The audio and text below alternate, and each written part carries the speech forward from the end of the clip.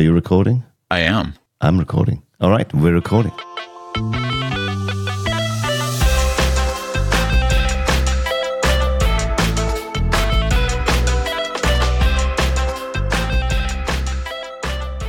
Welcome to another episode of the podcast. Apparently, we're recording. How are you doing? I'm doing all right. Still waking up a little bit. How about yourself? I'm good. I'm still waking up a little bit too, even though we are in different time zones. We both have managed to be in a state of waking up at the same time. I hope you're having a little less caffeine than me at the moment, given how much later in the day it is for you. Oh, certainly. I am strictly on fizzy water at this point. Right? I was drinking a little bit of tea earlier, but now I switched to fizzy water. So, right. So, how's your week been? It's been pretty good. What's interesting about this podcast is it does something that's very similar to what I was experiencing when I was doing kind of solo dev and writing devlogs all the time. When I was trying to start a game many years ago, I was writing a devlog at least every week, sort of thing. And what that did was kind of gave me a little bit of accountability as to what I've actually been working on. This past week, for people who listened, they heard me talk a little bit about me experimenting with my own GUI, graphical user interface library for Rust, that I think has some merits. And I mentioned that I might even do a blog post about it because I thought it was kind of at a point maybe that, I would solicit some feedback and find out whether or not I was way off the mark on it or not. So instead of working on Bonsai like I should have been, I spent all week kind of just pontificating on this GUI library, which the more I work and think about it, the more excited I get, which, to me means that I really should keep pursuing this to some extent. But I did also just start a podcast with someone that we're talking about making a game, and feels like the wrong time to get excited about something like this. So I still really want to get this to a point that I'm demonstrating, kind of what my vision is. And what I had at the end of last week demonstrates that it's technically feasible, but it didn't really show what my vision really was. And so that's kind of where I'm trying to take it, which means I've been focusing on trying to add some like style, like how I want to deal with styling my user interface, which is a pretty complicated problem that we might want to dig into. It's a very complicated problem, right? But before we do that, how was your week? My week has been absolutely fantastic. My previous week, I ended up being offline because one of our bunnies went into the cabling and ate the fiber optics. So I was in the middle of a stream, and all of a sudden it all died. And I went upstairs and I looked at my family and asked very politely if they touched anything. And I looked down and I see my kid sitting on the floor petting the bunny while it's in the mess of cables. And my heart sank a little bit, and I thought, okay, if it just ate any of the Ethernet cables, then we can just make a new one. But if it eats the fiber, then we're out of luck. And I look in there and I see nothing, but then I catch the fiber coming out of the wall, and it's sort of just hanging limply, chewed off, and strands of this sort of fuss in there is just hanging out.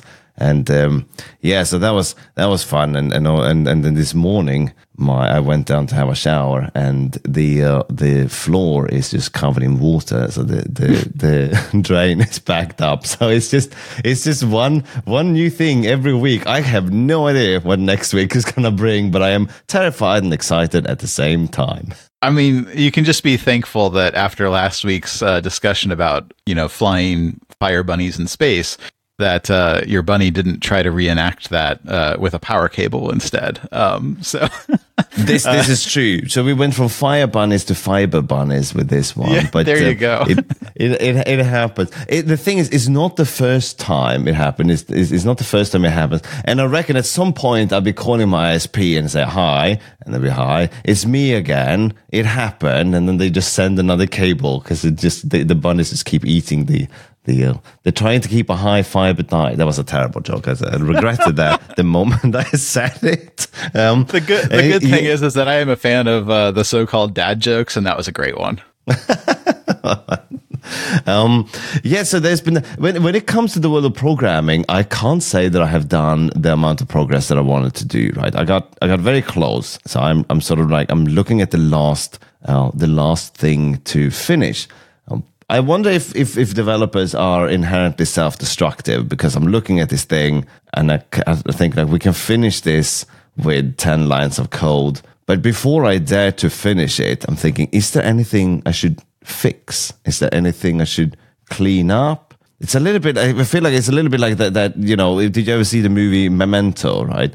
Oh, yeah. Kind of just, yeah, so you know, like it's a bit like that. Maybe we just, you know, maybe we just pull a little bit at some code over here, and then, oh, it all fell apart. We have to go and fix this now. And you know, I feel like it's a little bit like that, right? It's a little bit like, and I think this is the hunt for perfection, right? You're trying to make something as good as it can be, which means it's never going to be done. And worst case scenario, this ends up in another tomb in the you know, the side project graveyard, and of course I can't let that happen to something I've invested this much time into. But it is a little bit terrifying. But I am very close to finishing this off. But I feel like I've been saying that for a very long time now. Well, I think we're going to probably have many more of these podcasts where we say similar things. So I had never really thought about Memento as an analogy for this. So for those of you who aren't familiar, Memento is one of my, like, kind of a classic movie in my mind that I'll occasionally go back and rewatch, but it's been several years. And it's one of those that has a shtick to it. And what it is that this guy has no ability should we do to... like a spoiler warning for anyone who hasn't seen you know it? what? Let's do a slight... Well, we're not going to actually spoil it. I'm just going to give the premise of the movie, really, because that's all we need to tell the analogy. He basically has no short-term memory, like ability to retain new short-term memories. So he has his old memories up until this certain point, and then he basically kind of leaves notes for himself to try to help him remember and track down the plot point, essentially, you know, solve a murder, essentially. And it's done by Christopher Nolan, which he's much more famous now than he was when he released it. It's one of his earlier movies. And it's a great one, so people should potentially look at it. But it's the sort of thing that he has to go back and, you know, similar to how we go back and look at some of our code that we haven't looked at in a long time. And there's almost like little clues here, little comments there, like a little to-do there, maybe, you know, a to-do comment, or maybe it's completely outdated because the code is completely different than when the original comment was written, you know? And so you're like piecing together this little mystery, little bits and pieces, and then you'll discover, oh, wait, right, that's how that part works. And then you'll go off on a new tangent, and, you know, yeah, I think Memento's a really good analogy. Yeah, let's sneak in and change your Git log messages and just add random commits by Sammy Jenkins and just really keep yourself in your toes there, right?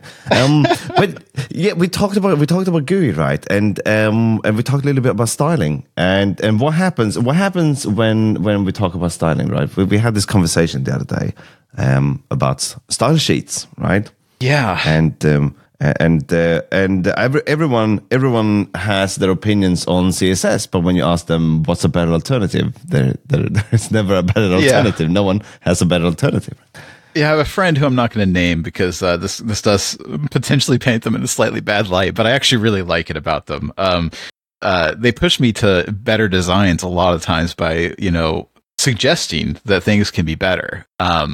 And I was chatting with them about, you know, how to style things, and their response was, you know, this looks so much like CSS, and isn't CSS really bad? You know, I don't like CSS, and, you know, and I took that to heart, started trying to figure out, well, what's wrong with CSS? I start Googling, and 90% of the complaints that I find about CSS are all in the early browser days where, you know, the support for CSS was different, very different between browsers. Yes, there are quirks still, you know, between browser support, but largely today you can actually just write CSS and it mostly works across the modern browser suite, right? And so a lot of the arguments that I see against CSS date back to, you know, most of those issues, and modern CSS isn't that bad in my book. That being said, it's way more complicated than I want in my system because I have to implement it, right? Like if I'm, for the DOM, it's really easy. For running in the web browser, I can just use CSS. Like at the end of the day, what you use to style GUI apps, will translate to CSS in the browser. That's how you style things in the browser. So being similar to CSS works really well for that. But if I go and like try to make myself exactly CSS, or, try to implement every feature that CSS has, which, is a moving target given all the extensions, et cetera. I would end up with having to implement so much code to support the native versions, that, the better approach is to try to pick, and choose specific, things that I plan on supporting, and trying to build them up that way. So I don't know where that thought was going. This is the side effect of me still waking up. Yeah, but maybe some kind of subset of CSS could work, right? Maybe a more restricted model where you have maybe some more specifics, like you will get compile errors for unused classes, or you can't, or you have like a limited set of what you can and can't style, or such, right? But it is complicated. I think it's very complicated, these things. One thing that makes these things complicated is that you don't know how users might end up doing something, right? Because we always have this idea or this picture of how am I going to use the software I'm writing? And that's how we write the software. But when we go to how is our users going to use the software, that usually gives you a very surprising insight. And you end up in situations where you say, oh, wow, I had no idea this is what anyone even thought about doing with this. And sometimes this can be interesting results. Sometimes this can be confusing because you've clearly missed to communicate something to the user and so on. So I think it's very interesting, but limiting the surface a little bit about what you can do might not be a bad idea. I don't know if it is or not. I'm just saying it might not be.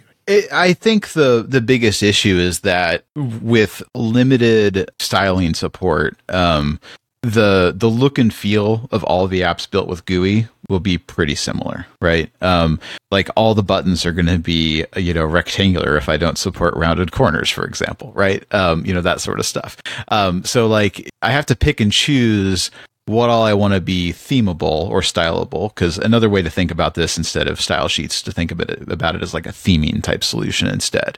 Because really the purpose at the end of the day of what I want to build versus what CSS tries to do are a little different. Like there are similar overlaps of goals, but I do have a list of goals somewhere. I'm not prepared to pull them up right now, of kind of what a styling solution needs to accomplish, from like just a usability standpoint. So like a couple of examples. I think that being able to create a custom like login form widget or something like that is a good test of a lot of UI frameworks stuff, because a login form has some basic validations in it.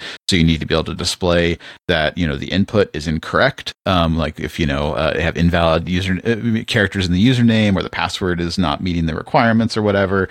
Then you also have an OK button, which should be styled with the primary color, meaning that when you hit the enter button, that's going to activate, right? There's also a cancel button that somehow needs to take you back out of the login screen that you're in. Like there's a lot of little tiny bits and pieces that have to get tied together to make a login form work. Tab navigation, like it has it all.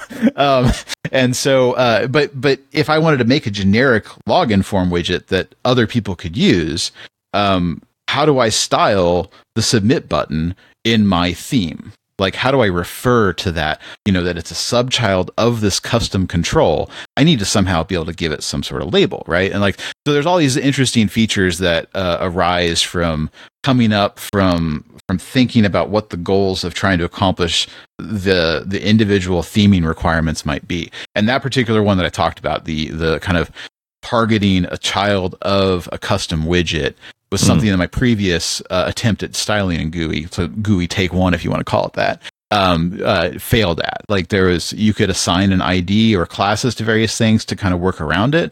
But ultimately there was no good way to say, that the submit button of the login form custom widget, should have this color instead in your style sheet rules. Instead, you were saying, any button that has this class has this particular set of rules, which is an okay approach. It just was, to me, it's one of those things that feels more loose as opposed to really feeling like truly tied together. I don't know if that made any sense at all. Like with Rust, when you tie types together, the compiler helps you, right? And like everything feels cohesive, and that when you hit run, at least there's a certain class of errors that aren't there. And I kind of want that with more of the styling information, if that makes sense. Just a little bit more checking and the ability to target things reliably without worrying that you're accidentally mucking with things that are used somewhere else, but you just didn't realize it, which I think classes can sometimes be that way. That is a typical issue with CSS, though, that you might be doing just that. You specify a very generic style somewhere, and you start you add specificity, right? And you start styling something accidentally by not being too specific, but being more specific, overriding styles of this generic thing. So that is, of course, a thing, right? Yeah. Yeah, but at the end of the day, what's funny is that my week was similar to yours, it sounds like, because if I was to summarize what I did this past week, I would summarize it as premature optimization. Because I did a lot of little tiny things that absolutely do not impact the demo. And I did them at moments where I was stuck with how do I really want to make that work? And then I was like, well, in the meantime, I'll go do this other thing that'll make it, even better, right? So like little tiny optimizations of switching from string to box stir in my string interning crate, which saves, like 8 bytes per stored string. But these are heap allocation things. It doesn't really matter at the end of the day. Like, it's not like we're having millions of these things lying around, right? Like, but like little tiny optimizations like that were quite nice. I looked at the idea of how style components are stored. To me, with a limited number of style components, if you want to call them, like font size, font family, those in CSS are what I would call individual components. So creating like a group of these components together, I had previously used a hash map to do that, because I was looking them up randomly by, their names or whatever you want to call them. And I had a thought the other day of like, these are all really small collections normally. Like the most complicated styling I can imagine would still probably have less than 30 components, like easily, right? Like to me, that's a lot. Because one of the things that CSS does is there's a lot of stuff that's inherited. And so, yeah, there's a ton of components out there that just get passed down because everything's inherit. Well, not everything. Most things are inherited, it seems like, from the parent, parent elements. Whereas in my system, I want a lot of stuff to not be inherited because I want you to be, focused in on where you're actually applying styles at. So because of that, my collections of these components are going to be pretty small. So the question I had was, would an ordered vector be faster than a hash map? And then if so, how does an ordered vec compared to B-tree map or B-tree set, for example? So that was a fun diversion, which for my use case, because I'm using an approach called string interning, which allows me to basically know that every instance of this particular type, the inner string will always point to the exact same string, stir slice under the hood. So I can actually do pointer comparisons and actually order them based on the pointers, which makes them integer compares at that point, right? As opposed to having to look at the contents of the string to do the sorting inside of this collection. I could just do pointer sorting and it all just will work out. So it turns out that, up until about like 50 elements in my particular use case on my particular hardware. These are things that benchmarks are going to be different everywhere. Up until about that much, the ordered vec beats hash map and B-tree map significantly. And with a little tiny hint that I find really clever. So binary searching allows you to kind of split the data set in half, then split it in half, split it in half, split it in half until you finally get down to only one element remaining. And now you either found it or you didn't, right? That is a classical binary search. But the sequential search is better for caches on modern CPUs, where you just scan from 0, 1, 2, 3, 4, just searching for it. So the question for me was, what if you merge the two? So you do a binary search until you get to the point that the window that you need to scan is small enough, and then you scan that final window instead of continuing to be binary search until you finally get down to the one element. And it turns out that is even faster. So it's, all these premature optimizations that at the end of the day are shaving literal nanoseconds off of operations. That's the summary of my week. But in between then, I had some good design thoughts. At the end of the day, I didn't get Bonsai's release out, and I have just a faster library that no one uses. So. But there's premature optimization, and then there's premature optimization, right? And in this case, as I would say, it sounds like a more of an interesting adventure than committing the programming crime of premature optimization. I'm gonna back up a little bit to what you mentioned. You mentioned boxster versus string, right? And you said you save 8 bytes, but this might not entirely be clear why you save 8 bytes. No. And what's funny is that literally the day after I did all that work, someone in our Discord server asked about saving space in their structures, and one of the suggestions I had back to them was potentially using a box stir instead of string for saving those 8 bytes. What a stir under the hood is a pointer to the bytes that the stir slice contains, but it also contains a length. So how many bytes that string slice actually is. So on a 64-bit system, that's 8 bytes plus 8 bytes, 8-byte pointer for the data, and 8-byte U size for the length of the bytes contained within it. So that's 16 bytes. What does a string add on top of that? Well, the string adds what portion of that allocated length is actually being used, because a string can be larger than the actual allocated length. Ultimately, a string is just a wrapper around a vec, and so under the hood, as you know, you can make as you may know, you can make a vector with a starting capacity that's bigger. It's really big, or it doesn't matter. It has an initial capacity, so that even though its length is 0 at start, as soon as you start pushing to it, the memory is already there behind the scenes for that capacity you allocated. So the string is using a vec under the hood, and stir is very similar to a U8 slice, which is just byte slice, right? And so that extra length thing is all the differences between those two. I am realizing now that as I'm getting to the end of this cup of coffee, I have no idea how well I did explaining it. I feel like I just rambled. Well, you know what? To sum it up, a boxster does not contain a capacity, so you save 8 bytes on a 64-bit system. Yes. And it allows you to use boxster, right? There's very rarely that we use string slice without the ampersand, right? We usually have that. So that is something, right? Honestly, it's something I've never thought about, right? I never thought about the fact that you can save on that. I always go to either string or I start peppering lifetimes across my structs because, gonna keep that reference. I never thought of the fact that you can just shrink the wasted 8 bytes there by boxing it. That's interesting. And converting from a string to a box string is free, basically. Pretty much. It's as close to free as you can get. Under the hood, it basically just extracts the pointer to an extent. So yeah, it's there's literally an into box stir function on string to do it. And that the same optimization exists for path buff versus path, and vec U8 versus box of U8 slice.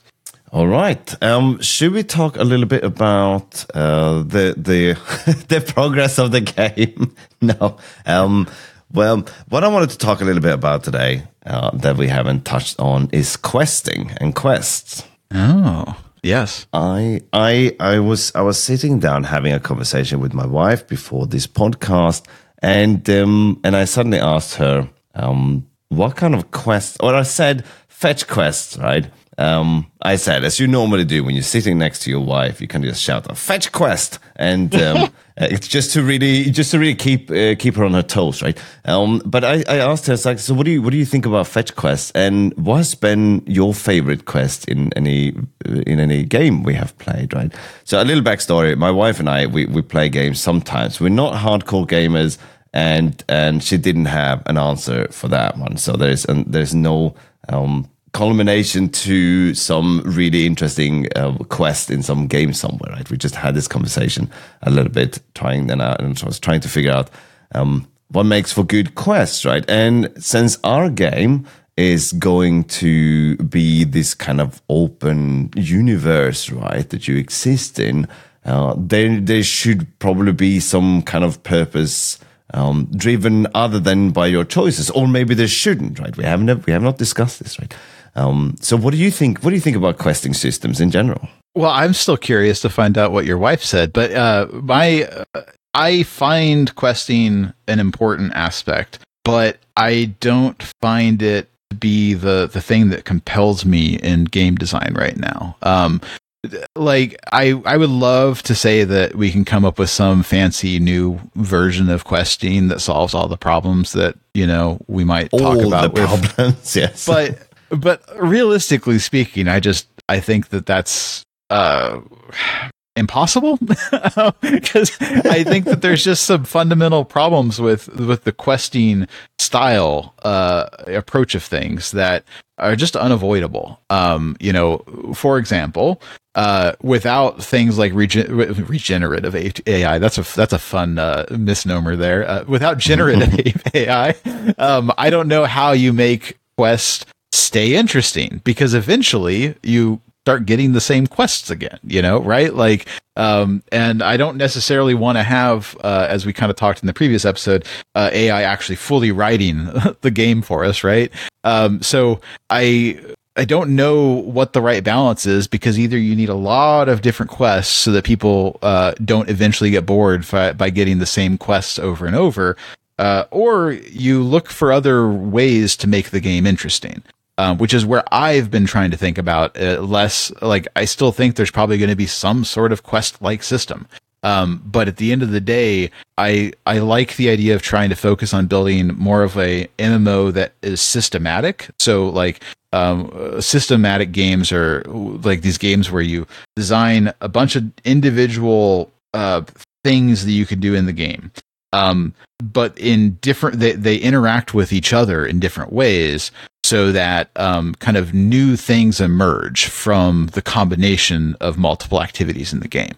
And to me, that's a way you can get a lot of potentially free benefit from a lot of smaller design systems that just are designed to work well together.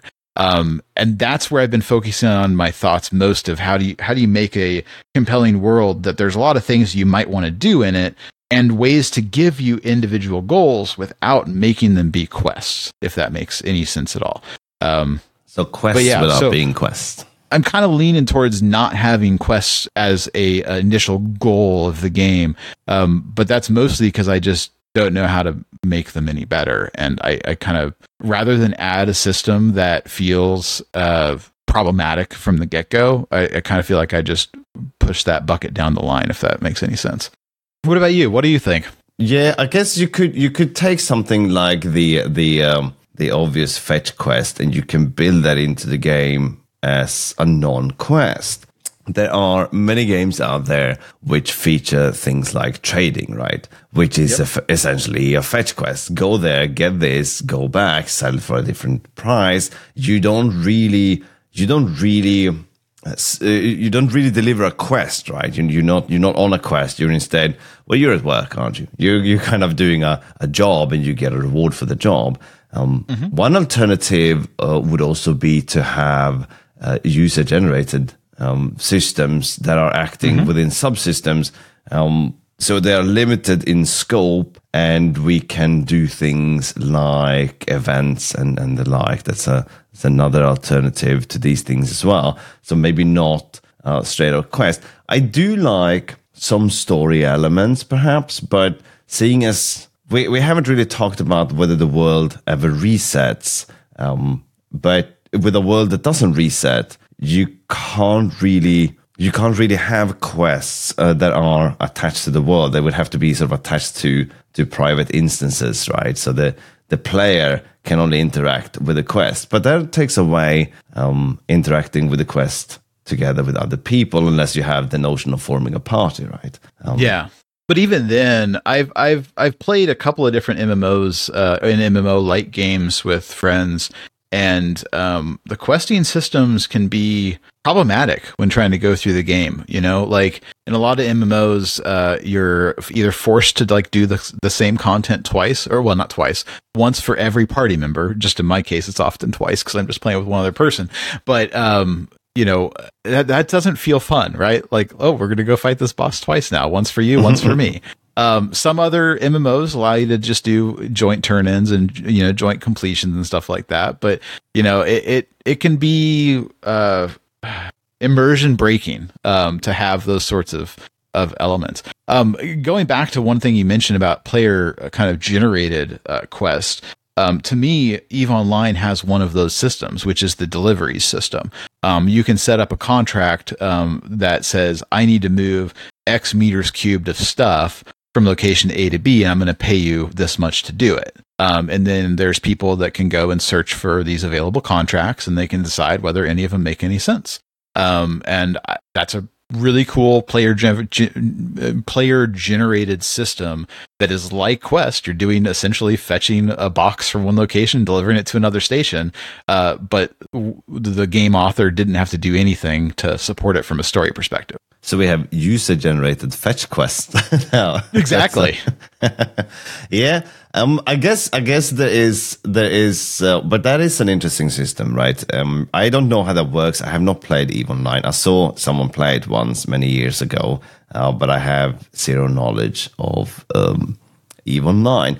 But it sounds interesting. If you can have a set of rules that you can specify and attach a reward to that, then you could build user generated, or you can have the facility for having user-generated quests, and they could obviously derail into something very silly, do something that takes an incredible amount of time for practically no reward, but I'm guessing there would be no interest in solving such a quest, right? It would be exactly if you price them for too cheap, you might just never get your stuff delivered, you know, that sort of stuff.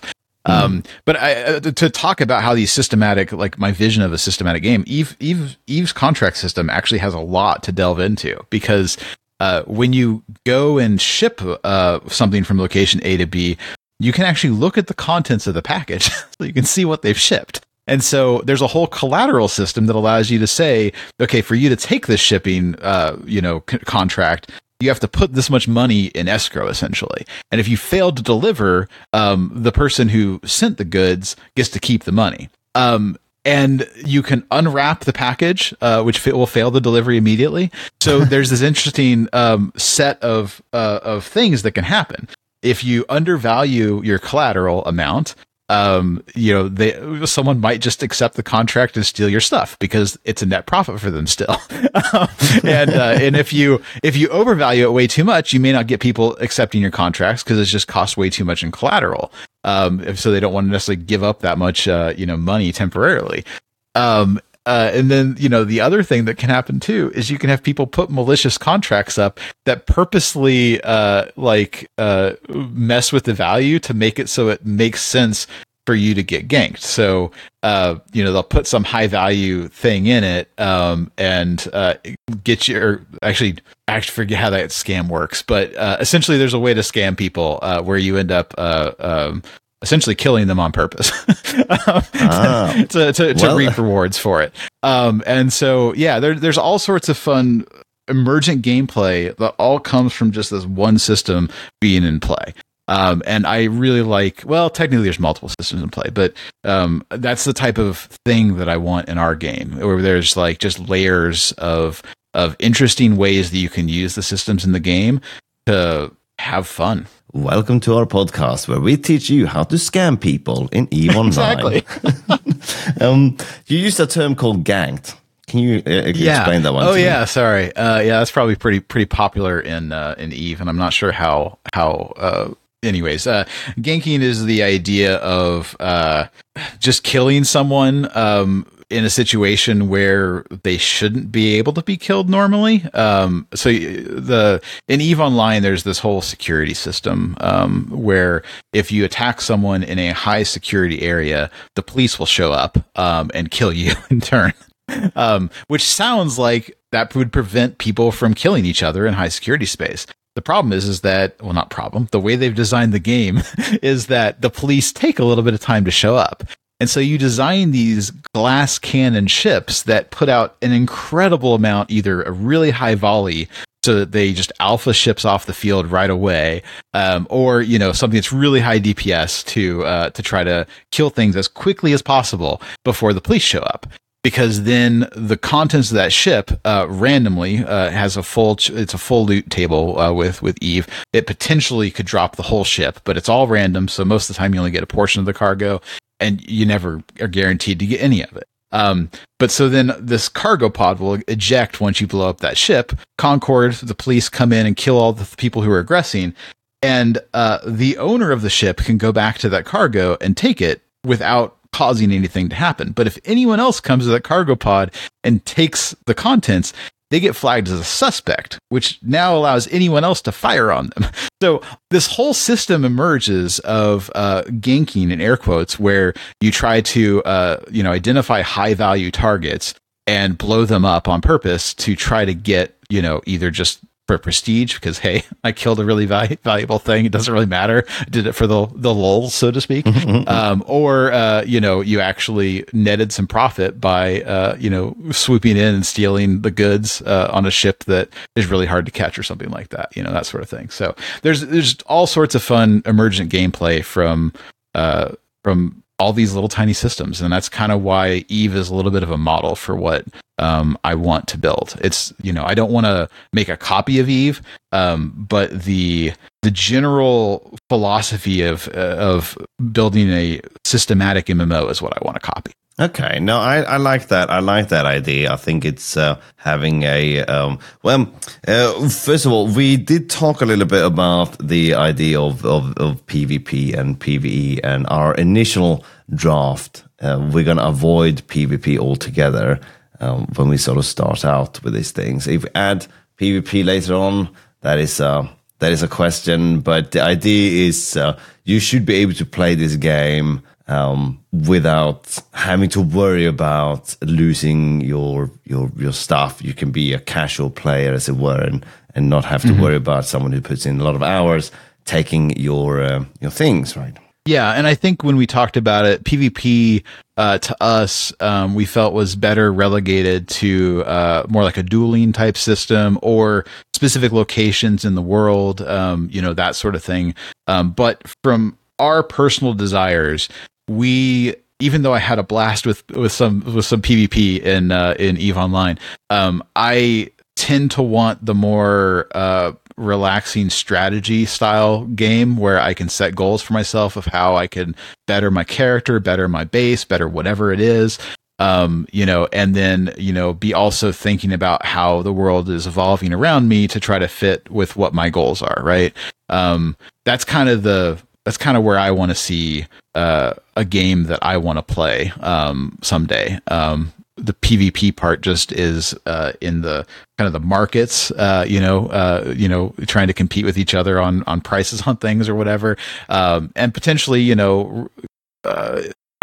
don't know how much I've talked about this on the podcast. I like the idea of letting the users like change the world to some extent. So I've had this idea of having like community driven goals. So like if we've talked about it being a space game, so we haven't really talked about how you navigate between systems.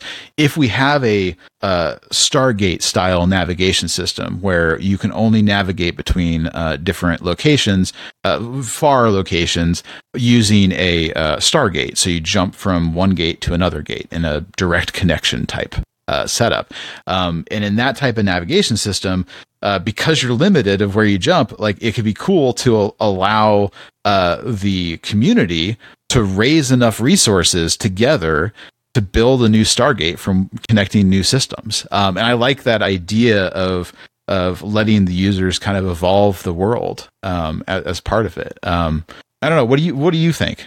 I think that is a very good idea. There are obviously, if you're listening to this, you're probably thinking, but what happens? Like, can I build two Stargates next to each other and all these things? There are obviously thoughts that has to be had around this. Maybe doing something like limit to one Stargate per specific area and region, and so on. Naming systems and all that. And how do you get to the end point of a Stargate before you build one, right? So how would we do that? Do you kind of have to fly in sort of a slow impulse drive, or if we have like a faster drive, but you sort of have to fly out to where you're gonna build the Stargate. So first you have to go and explore a new region, bring more people there, convince them that it's worth to build a Stargate to this system, and then start doing that. Yeah, the way that I had thought about it, and this is all just spitballing. So at this point, everything I say is stuff that may not ever make it into a game, right? The way that I've envisioned it is that we as the game authors would identify various goals that might be interested, or maybe even we hear community members, man, I really wish I could jump between these two systems or whatever, right? So maybe we have a way for them to submit ideas. I don't know, but we come up with these are the community projects that what I would say is like an NPC faction, like a political body of sorts, have decided to try to accomplish. And so you're going to be like delivering the resources to like an NPC faction saying, hey, these resources are meant for this goal. And so then if they complete that goal, it would get done. From a lore perspective, I would imagine that players aren't flying around with construction ships all the time, like hypothetically speaking. And so it would make sense that there's only so much need for these long distance colonization type ships that can build stargates to exist, right? And so what if the factions are essentially the only ones that really can do that? So you kind of have to petition a faction to support building the new Stargate. Then they, take it on as an official thing that they're doing. Then the community can actually power it. And then once it actually has all the resources, the faction itself is what does the thing that sets up the Stargate. So you're not having to worry about we're not having to worry about the players having to traverse unknown territory, so to speak. That's how in my brain I was going to solve it. But I am totally open to any other approach. I haven't thought of it. But I think you should have a reason for why you want to build sort of an endpoint of a Stargate somewhere, I guess. And then can you have one Stargate linking to multiple endpoints? I don't know. I mean, that's something that we get to decide. In my brain, they're just 1-to-1, but it doesn't necessarily have to be that way. We haven't even talked about what lore. I mean, frankly, we haven't technically even agreed that we want Stargates in our game yet. There's so many different ways to navigate around space. And you could have ships that have special drives that can jump further distances, that sort of stuff. There's wormhole generation. There's, actually just accelerating really, really fast, until you eventually slow down at the midpoint, that sort of, there's all sorts of ways that you can deal with interstellar travel. How do you deal with interstellar travel in your personal life right now? That's an important question to answer. Oh man, I forget how fast the Earth is flying through space relative to the sun, but we're all flying pretty fast right now. We just don't think of it that way. So. This is true, right? What a stressful thought. Slow down. Yeah. Okay. So we touched. So we haven't talked a lot about various concepts of the game. And I've been a little bit cautious, of course, when we've been doing this, not to say things because I don't want to promise things, but I think it's fine to discuss things that may or may not ever be because we're just throwing ideas around. So I think that's perfectly fine, right? One thing that I'm quite excited about, and I don't even know why I'm excited about this, is that we're talking about making the game as a library. So I don't know if this has been done before. Probably have, but I haven't seen it. And I think it's quite interesting that you can have the game as a library. So you're interacting with the game. You can interact with the game through various platforms, right? You can have different language bindings if you wanted to the game, because you're just talking with it through the library. I think that's quite exciting. What are your thoughts around that? I think it is too. I mean, we haven't really talked too much about our vision of that. But yeah, like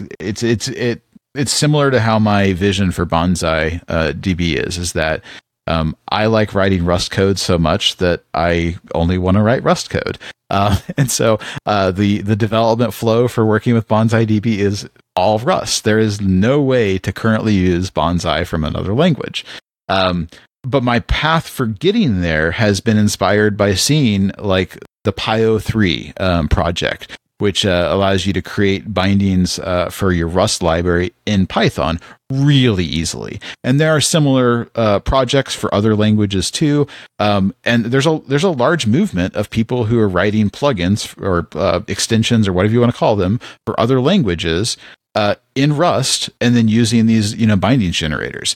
And so my strategy for how do you access Bonsai DB from other languages in the long run was always going to be take the Bonsai DB client crate and wrap it with one of these wrappers, essentially. And I think that strategy is working well for a lot of projects out there. You still need someone to help you maintain all those individual front ends. But that's, I think, the same approach that I'd like to see us take with the game is, creating a crate that we use as the client crate.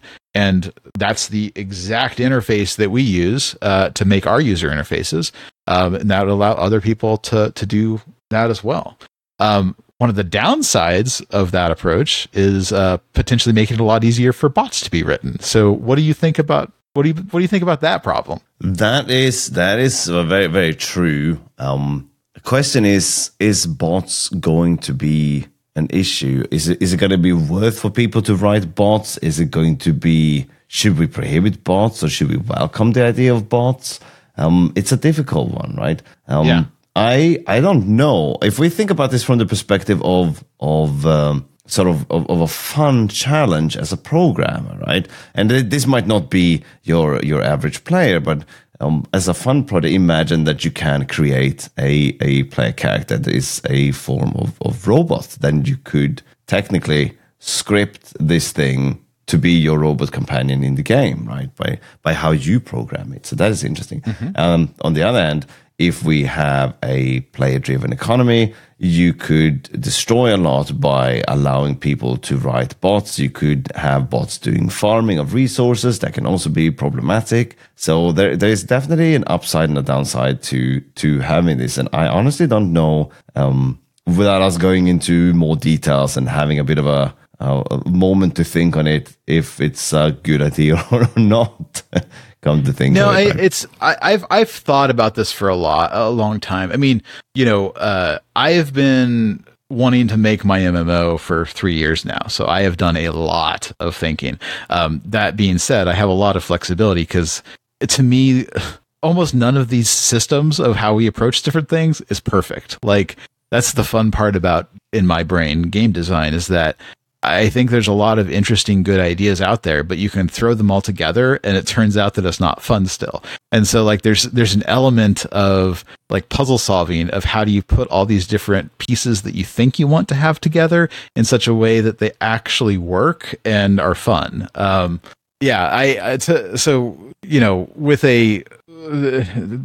botting touches on so many topics in my brain.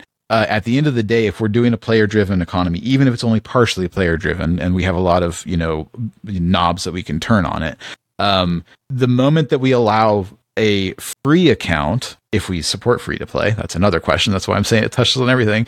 To use the API for automating actions is the moment that I think that free-to-play economy just everything. Inflation goes rampant.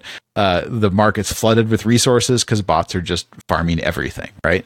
And the way to prevent that, to me, is to either force you to have a paid account to use the API, or limit the number of actions. But the moment that I think about limiting actions, the moment I start worrying about the actual enthusiastic player who is is actually truly playing the game for real and reaches that action limit, right?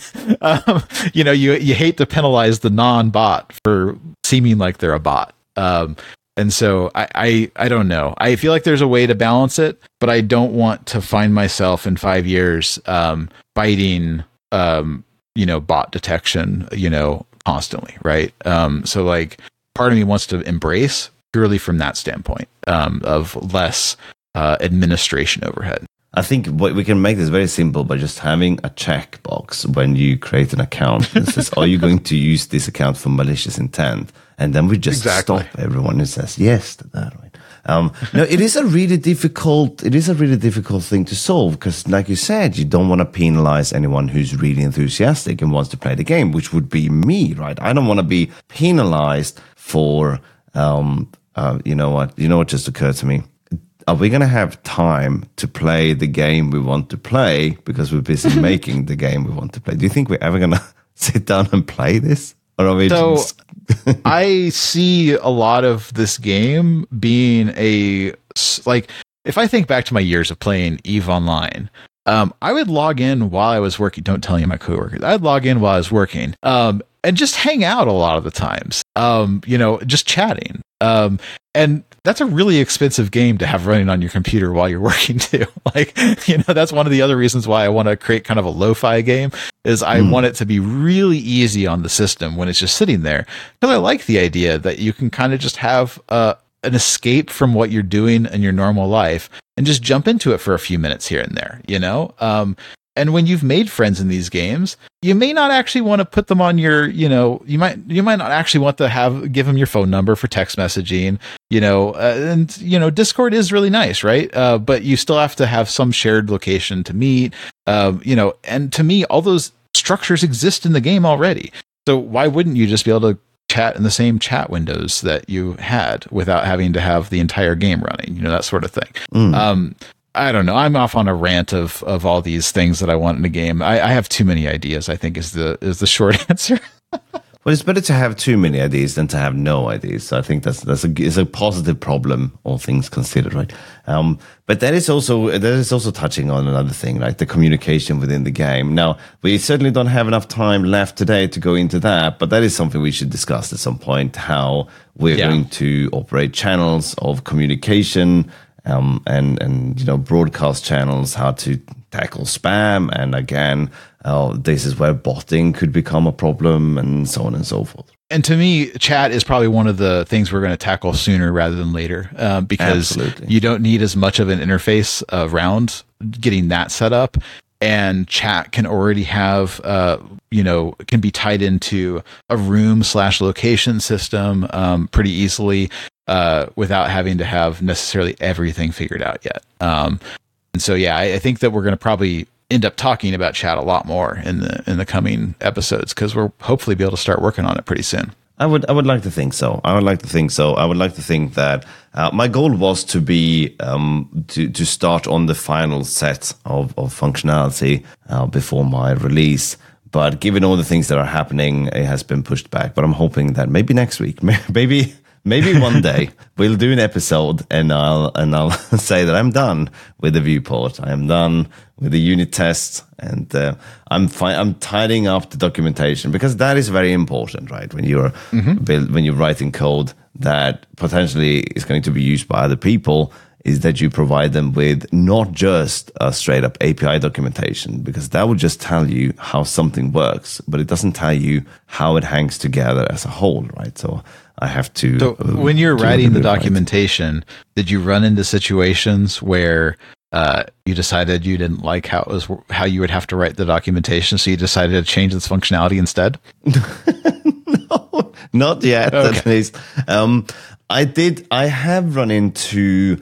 Well, what happened is I was writing documentation for how to do a widget implementation, and I felt that this was depressingly complex. Like, this is not... I asked you the other day, so how did you solve custom widgets rather innocently? But my ulterior motive to the question was, I hope you came up with something better than what I have, because this is too hard.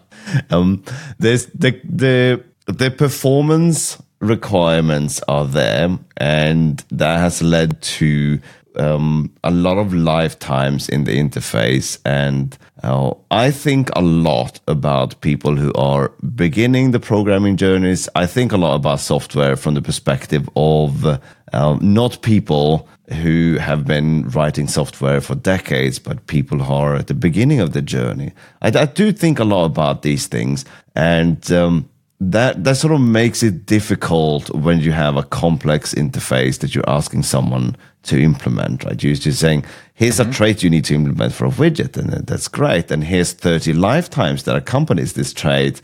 And they will have no idea how these things, what they are, sort of where they belong to, and why is the values lifetime different than a template's lifetime, and all these things, right? And so, yeah, I kind of ran into that. How do I make this? How do I keep this optimized and performant, and how do I get rid of complexity for the end user? Right now, of course, you can sacrifice one for the other by sprinkling a few RCs in there, but I don't feel like I don't like that solution for this particular problem, right? So that is a little bit of something that I got in the back of my mind, but. What we're, as software developers, we are allowed to make new versions. We are allowed to make breaking changes, especially if we signal this to the users. Right? No one wants to do a patch update and have their entire dependency chain collapse because this minor patch update. Minor patch, that was a confusing thing to say. This patch version, if we're talking about semantic versioning, this patch update actually breaks backwards compatibility and all sorts of things, right? Because maybe you've upgraded dependencies, major or minor version as part of your patch. Maybe you have made a breaking change without realizing it. Did you look over my shoulder this past week? Because I something literally happened. I'm not going to name the crate, but there was a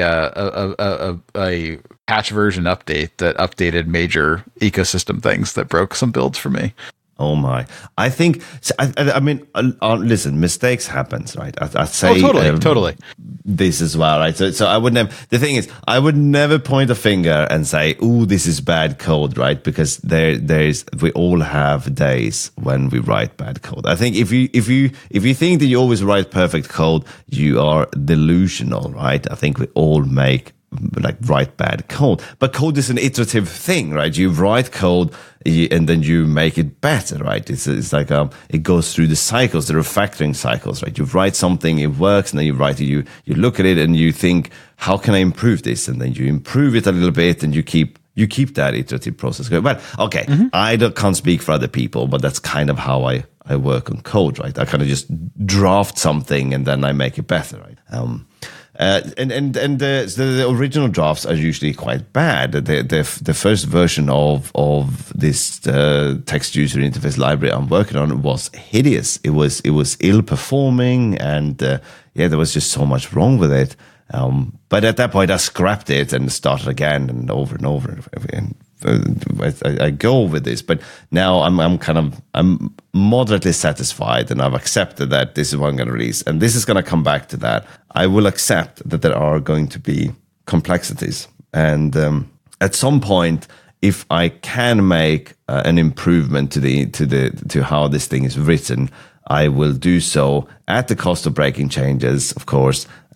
Because this will be a long-term benefit, right? And I'm not saying we're going to throw out everything and rewrite it again, but sometimes you kind of have to break an interface or an API just to make this, just to progress, right? It's different with programming languages, but with libraries, especially small libraries, like what I'm writing, I don't expect to have a large adoption of this.